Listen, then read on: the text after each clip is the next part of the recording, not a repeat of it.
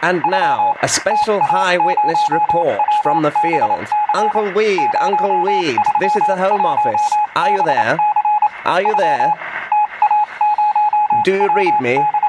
Calling Uncle Weed. Calling Uncle Weed.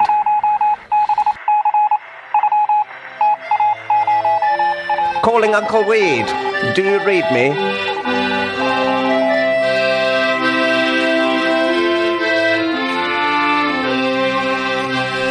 In the shadow of boulders that can only be described as interesting and oddly placed, I mean, I get how glacial runoff works, and it seems like that'd be the case, but I'm not sure.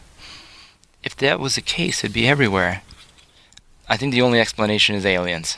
Well, as we consider questions like this, my amigo Bob and I were on the trail, the Varley Trail specifically, up here in the scale of everything here in the temperate rainforest. Well, it kind of makes you feel like a wee folk, right? Like you're a hobbit or something. There's these boulders that are larger than a large house. There's tree stumps that have been here chopped down about more than 100 years ago, right? And they're big enough that you could put your entire tent on these tree stumps. There's big little wedge cuts cut out of the side where they put in the springboards to climb up and chop the rest down.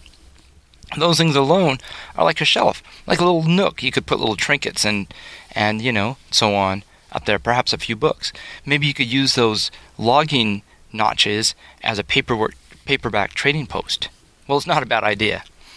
Well, we're on the trail of Frederick Varley, and we've come up on his namesake trail, and now we've looped around high above Lynn Valley Creek, sequestered amongst these interesting boulders. And we're on the trail of Frederick Varley, well, because there's a few things that have changed around here, but a few things have stayed the same. And these boulders are definitely one of those things. And at some point, the old painter, Frederick Varley, he was up here with his sketch pad, and like us, he was likely well fortified and well fed. As we snack and contemplate questions like, what are the difference between unkippered and kippered snacks and kippered snacks, and graze on smoked oysters, and of course a tasty beverage, we can hearken the spirit of our patron saint of the day, Frederick Varley. Here's to you, Fred. Ooh. And offer a few thoughts about his legacy, who this guy was, and so on. Pardon me while I have a little sip here. You know, we've come quite a bit uphill on this hike. We're really sacrificing for the art. So, I went to school every day here in Canada, right? Growing up, tried to be a good student and all that. And I was always interested in arts. I was always interested in museums. And never once did I hear about this guy, Frederick Varley. Now, sometimes we'd hear about the Group of Seven. And this was a group of 7 painters who kind of put themselves together in Ontario in a collective and said, we are the Group of 7, and we are going to put a new face and a new identity to Canadian art. At the time, Canadian art was sort of a derivative of things in the British tradition. Some things come over from Europe. It was the days of grand portraiture and seemingly stale landscapes, fox and hounds, and majestic mountains. And these artists were determined to bring unique sensibilities and a unique palette and unique point of view to the Canadian wilds and discover together through logistical purposes, like how do we get out there and learn how to canoe so we can go out and paint in the Algonquin woods, to artistic and support to get their work shown together in exhibitions and to build a name, or dare I say brand, around these Group of 7. And I love this Group of 7. There was one particular painter that was known kind of as the bohemian, the underproducer, the slacker, we might call today. He was a little bit of a controversial character, as it were, and his name was Frederick Horseman Varley. Now, this fellow, Frederick Varley, he grew up in England and showed an interest at a young age in commercial art, and his parents supported that and sent him off to study in the same art school in Belgium where old Vincent van Gogh had studied. You know, and this was like 1910s, right? So it was a little after old Vince had been through there, and but Varley was well educated in the ways of all these different French and post-impressionist, impressionist European artistic traditions. he immigrated to Canada at the encouragement of one of his buddies, right, who had already come across and said, "Oh, dude, you got to come out here to Ontario." And he goes out there to Ontario and he gets in, starts doing some work as a commercial artist and so on. And then when he ends up in the as a battlefield painter in World War I. Now, you think of a battlefield painter, I know there's photographers and stuff that go out there, and embedded journalists, but a battlefield painter in World War I. And then I started looking into it, and it turns out it was even more absurd, because not only is their job to paint the battlefield, which you can imagine has been going on for the Napoleonic time, well, I'm sure well before, but it was a fundraising thing for the Canadian government. They thought if we put painters out there and embed in these units, then we can sell the paintings to help pay for the war unit, for the war effort. Wow. Crazy idea, right? So old Frederick, he goes out there and he is not pleased with the stuff he's saying. In those days, it was like all about painting like the victorious general over the vanquished foes, grand scenes of marching troops and vanquished enemies and so on. But old Varley, he painted paintings like a bunch of muddy bodies, and they load them all up in one little cart. You can't tell if they're Canadian, English, German, Polish, Ukrainian, whatever, right? They were just indiscriminate bloody, muddy bodies loaded up into the cart. So he sends this back to Canada. People are like, "Oh man, that's not what we were looking for, Fred. We're going to have a talk," right? These paintings have gone on to be critical, important in the realm of pacifism as well as art history. This is a unique situation where a person's in there, in uniform, out in the field painting, and really showing what the horrors of war are really like to the people.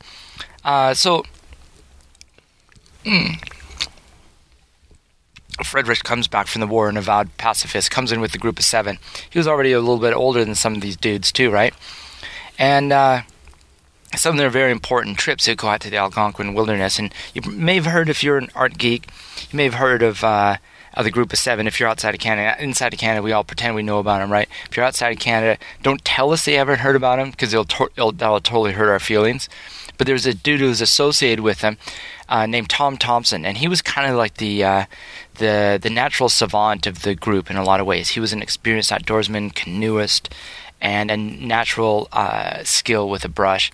He disappeared, though, after all these trips the group of 7 would do, and they go out to these places, and Tom Thompson would take them, and they'd do all these painting things. And that's where Frederick Varley produced one of his masterpieces, the one that really put him on the map, so to speak, as an important artist. This was Stormy Weather, Georgian Bay. And it's interesting to look at this place, because many of these group of 7 artists have painted a view in the same bay, likely on the same day, and so on. So Tom Thompson would take him out there and they have all these grand adventures, and it really started to bring a new palette and this new voice to Canadian art. That it's not man versus nature, it's man and nature all put together. It's man's not a thing opposed to nature, man's just in there, and this is the way that we're seeing it. These are the colors that we see, and this is the thing that and the way we interact with nature. It's not something to be feared, it's something to be admired and respected, right? So, anyway, back here on the West Coast, if I can shift gears for a moment, actually, since we're heading to the West Coast, pardon me for a moment.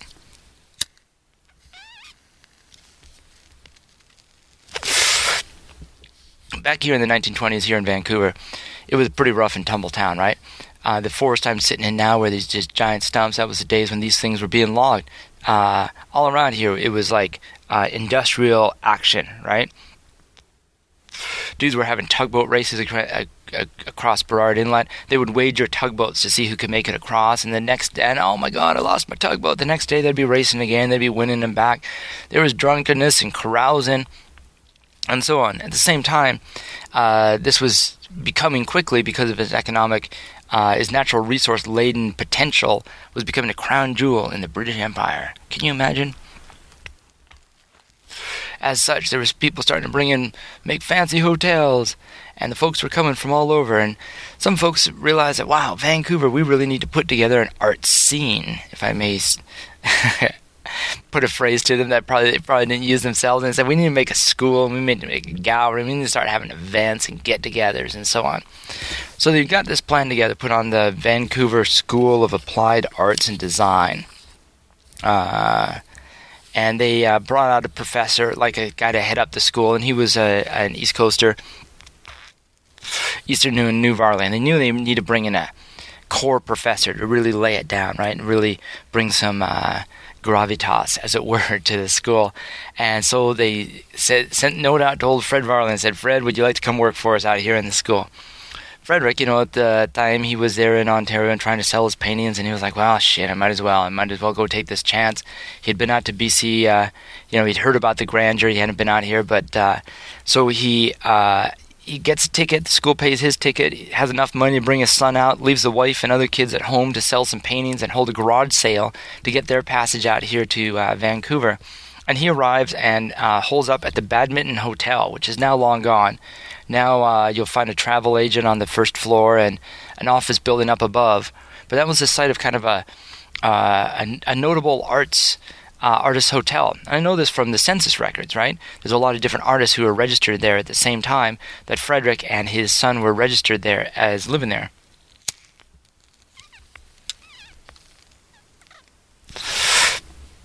So as it go on, he would go over to his school there, and right away he started to bring this unique standpoint, this unique artistic view to the school. Rather the traditional, what was at the time traditional teaching methods, he'd do all kinds of experiments with the students. They would study meditation, they would study eurythmics, all kinds of movement. They'd really bring an interdisciplinary approach to it. And then he would do things like he'd bring in a model to sit for the class. He said, "All right, today we're going to sketch this model. It's all about attention to detail today. That's what we're concentrating on." The next day he goes to reviews all the students' paintings. One by one he tears them off the easels, throws them down. The students are all shocked. And he's like, not a single one of you realized that the model had 6 toes on her left foot. Oh, that Frederick. Students would yearn for his affection and his accolades because he was already well respected, but they knew he really cared passionately, and he actively still painted himself. In fact, turned out all kinds of interesting paintings of his new environment there in Vancouver, right? So his family comes out, and he gets a place, moves from the Badminton Hotel to a place on Jericho Beach. Now, Jericho now is a very lovely neighborhood. At the time, it was pretty much kind of backwater, not backwater in the case it was unsophisticated, but it's away from the downtown core. There wasn't much going on out there, right? Now it's the scene of the Jericho golf and tennis, no, not golf, but tennis country club, kind of like it's a private club there, and as well as kind of a senior's lodge, but it's a place that hosts special events. And the best I can tell is based on his paintings that he did of his own house, was there's a little kind of a boathouse there, and that's probably right about where old Frederick Varley's house sat, right there, right? And there he was really into playing the classical piano, and he'd be banging out on his piano of classical Beethoven. He would have students over, they'd be drinking wine, they'd be out on the beach discussing art theory and about this wet cement feeling like we can do anything here in Vancouver, and we have this amazing natural resource splendor around us to draw inspiration from. We don't look at his economics, we look at his splendor, and we want to go in there and immerse ourselves with it, as they did in trips up to Garibaldi, and they would look at those North Shore mountains, and they go, "We're going up to those." And sure enough, they would take ferries from one side to the other. They would go hoofing it up there with canvas tents, and well fortified like we are, up into these hills to explore and see this amazing world that laid out all before them, unspoiled and ready for exploration.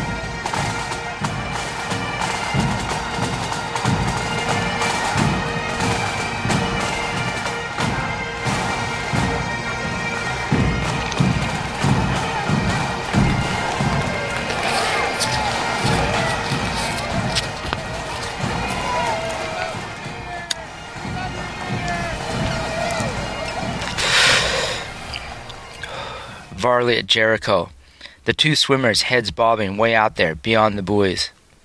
Varley solid after a bottle of red with gaggle of glowing students, striving for direction and inspiration about how to go beyond. What is the level above? When human and nature, face and landscape, portrait and treatment are lost, all forgotten in sublime asymmetry. Van der Pant and his photos, showing more than just the realness, tell the story behind the moment. The river doesn't stop after the shutter closes. Where do the rivers without end begin? Look closely across the inlet, and you can see where we want to wander, to find the first drops of melting cascading over lichen and rock, filters through alpine moss and gravel into a ravine. The gullies collect the raw material to begin the rivers, which continue to flow until they find their end. Now blackberries grow where Varley sat. Jericho now leisure time activities, weddings for international industrialists.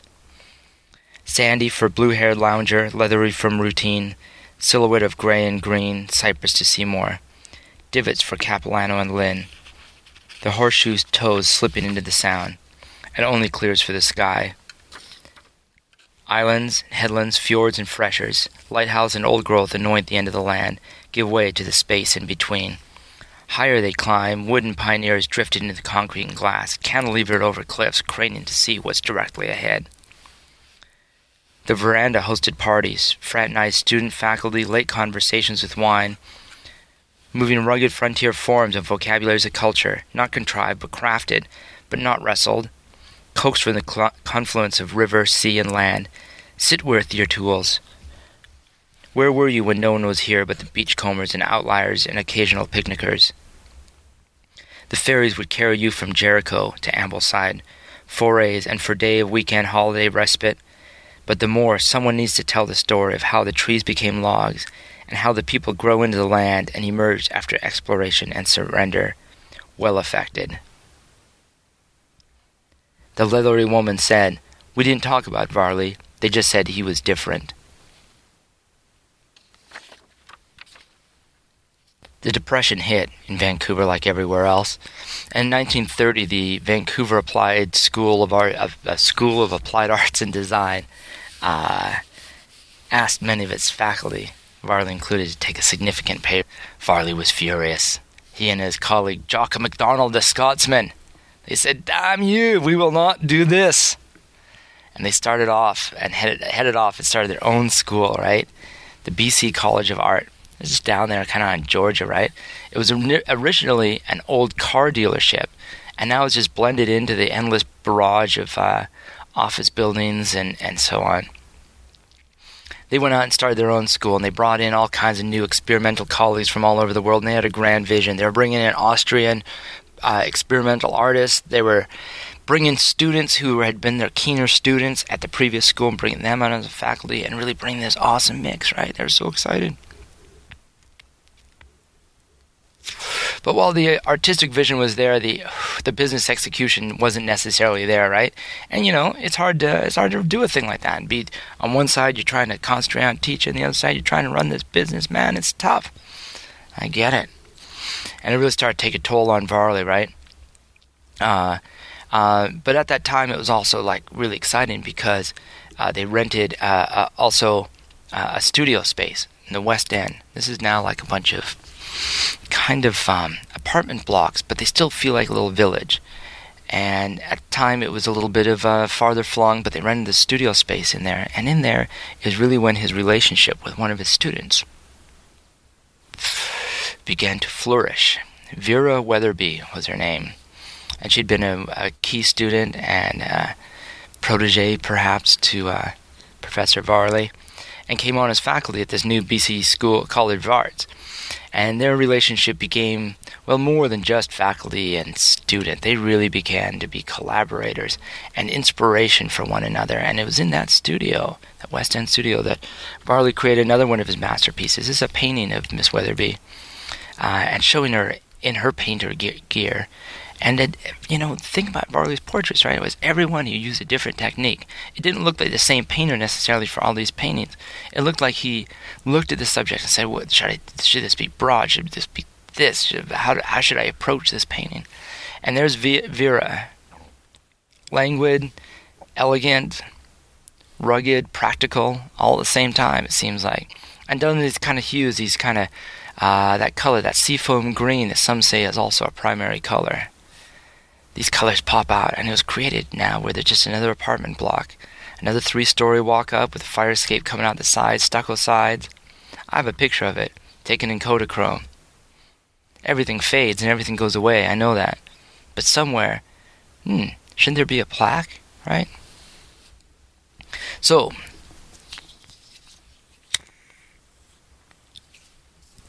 Varley was always up in the hills, and one weekend he and his crew were up here with their easels. They're painting up on Mount Frome, and they're looking down, and they're hiking around here in the Lynn headwaters, and they look down, and he sees a house down there, and goes, wow, man, I've never seen that house down there.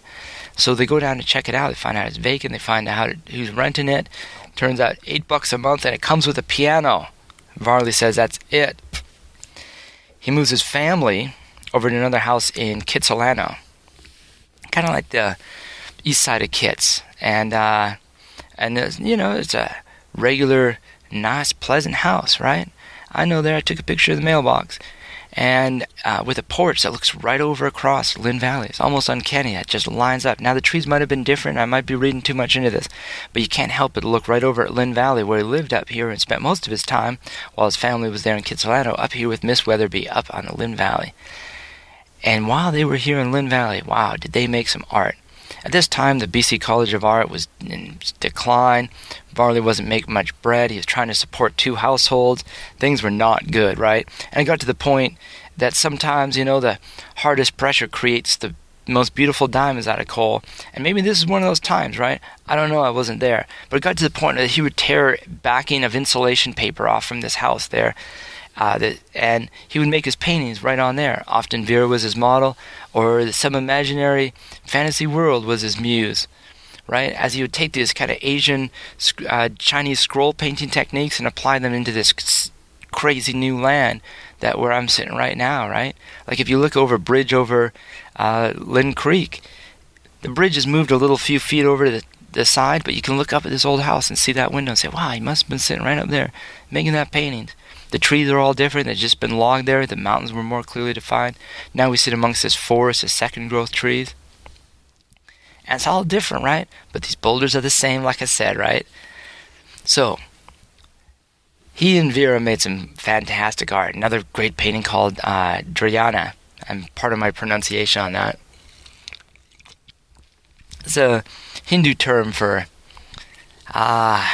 some sort of state of enlightenment, right? And part of my lack of nuance as well. Right there in a ranger cabin that, man, I could pretty much tell you where this one is on Rice Lake. I think it might be just about you can see this other little cabin. That was actually built a few years ago for the filming of some movie set.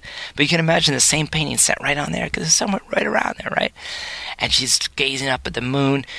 And you start to see where Varley's role in painting was to fit that bridge between Van Gogh and Munch, between the post-impressionists and the modernists and abstractionists, right? He'd take his subjects and he'd move them to the outside. The point of interest wasn't in the middle. The things weren't safe. The things were from a perspective painted that was impossible, right? You're floating up above this bridge. How can you paint that? You weren't sitting there. So you have to imagine, you have to take risks as well as practice your craft, and that's what Varley did. However, life was a little tough here. Living in Lynn Valley, and one day, from what I can tell, man, he just packed up and split. Left the wife here living in Kits. Oddly enough, the wife, Maud, ended up living in the Lynn Valley house.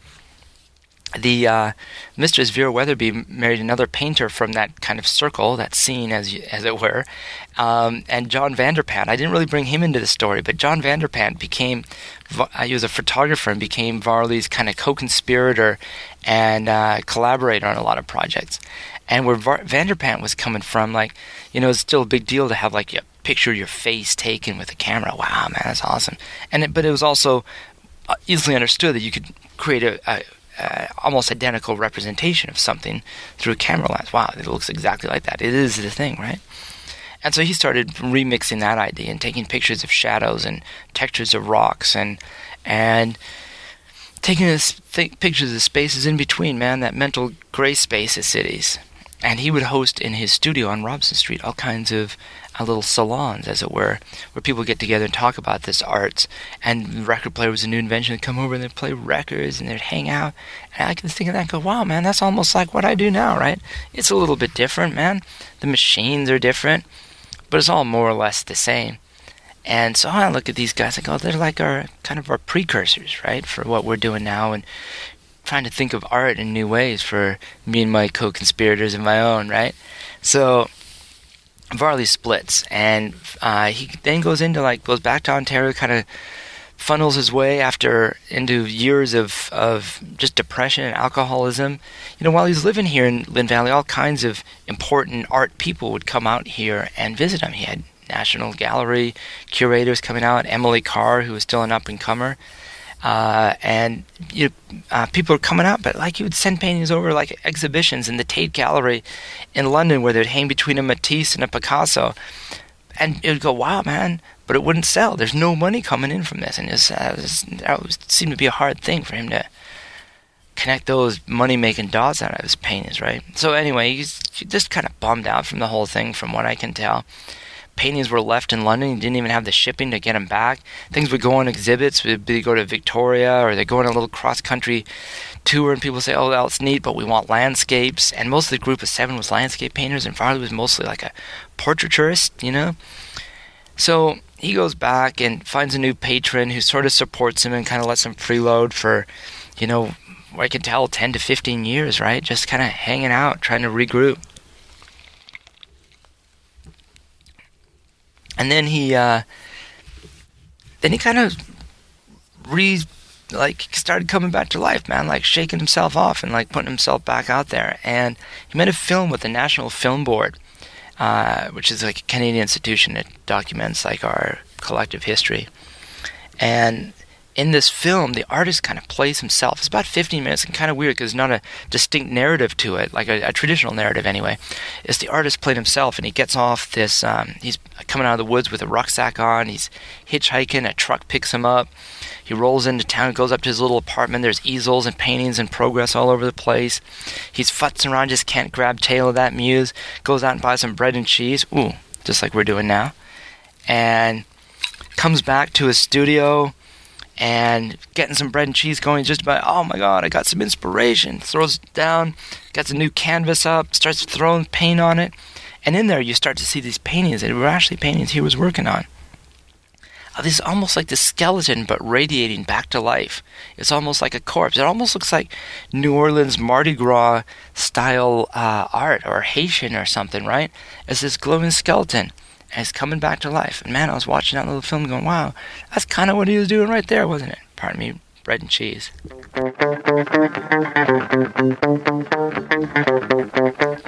So along with the National Film Board little film thing, which you can see online too, he did an interview with CBC. Now this was getting into the late 60s.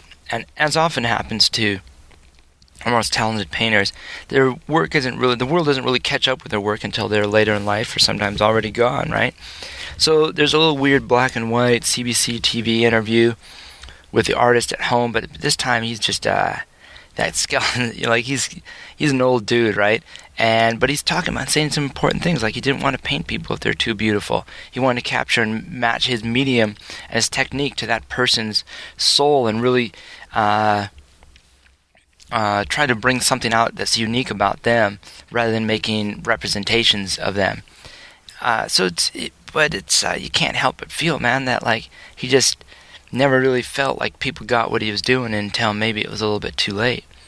Now a few of his paintings hang in the Canada's National Gallery, including Stormy Weather Georgian Bay, which is really not typical of most of his work, because really what he's become is he was Canada's first great portraiturist, right? There's no one really doing what he was doing. When he was doing it, there was people copying that, doing representations of people in paint, following kind of classic European techniques, but no one really did what he did before he did it, right? And now, aside from a few of his paintings, one of them was stolen about last month. And every once in a while, one of them comes up in auction. There was a painting of his house there in Jericho that sold for maybe $250,000 recently. There was another one stolen, but it was almost just a byline. That was one of his, along with a few other group of 7 painters. They talked about how the thieves clearly knew which paintings they're going after, because they took all just group of 7. So it maybe is more like a C-list James Bond villain type person who's just doing them for his personal collection in his den, which is kind of awesome. And there's a few folks around here that have Varleys in their own private collection. As well as at the Vancouver Art Gallery, there's a fond. It's like a dossier of all like papers and letters and stuff like that about him. And there was also an exhibit at some point at Vancouver Art Gallery with Vera Weatherby and some of the other artists that came in that scene that were heavily influenced by Varley, like Emily Carr and Jock MacDonald and a few of these others that you'll come across in contemporary Canadian art. But he was always this misfit character. Right? He didn't really fit into the routine. You know, you'd be there drinking top shelf liquor from the Hotel Georgia while he was dead broke. He'd be out there in his tweed jackets with his silvery red hair, with his piercing silver blue-green eyes. You can see him in the paintings and even in his self-portraits, man. He kind of looks like David Bowie or Andy Warhol's great-great-grandfather. You can't help but see those gaunt cheek lines and the charming crooked grin. I know that the guy was a little something special, right?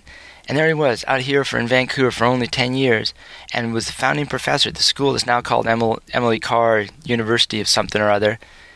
Before there was a Vancouver Art Gallery, there was Frederick Varley, and his paintings were seminal in establishing this first West Coast aesthetic of what we call art out here. Before him, it was only the talented First Nations artists. After him, and around that same time, was coming Jock MacDonald and Emily Carr. And really, they created this aesthetic of bringing our own voice and our own impressions and our own personal documentation to this collective West Coast experience. Well, the concrete's still wet in our culture. There's still time to contribute. So your fingerprints are here forever. Almost as long as these boulders, and hopefully longer than these trees, right? But the important thing is to remember that these characters, they were down here doing it before we even thought of it, right? And if it wasn't for them coming out here and pushing their envelope and stirring stuff up and out there partying on the beach with students and out there creating things that wouldn't sell, then it would be there for us, right? We all got to have role models. So from the interesting boulders, with a tall can in my hand, here's to you, Frederick Varley. You've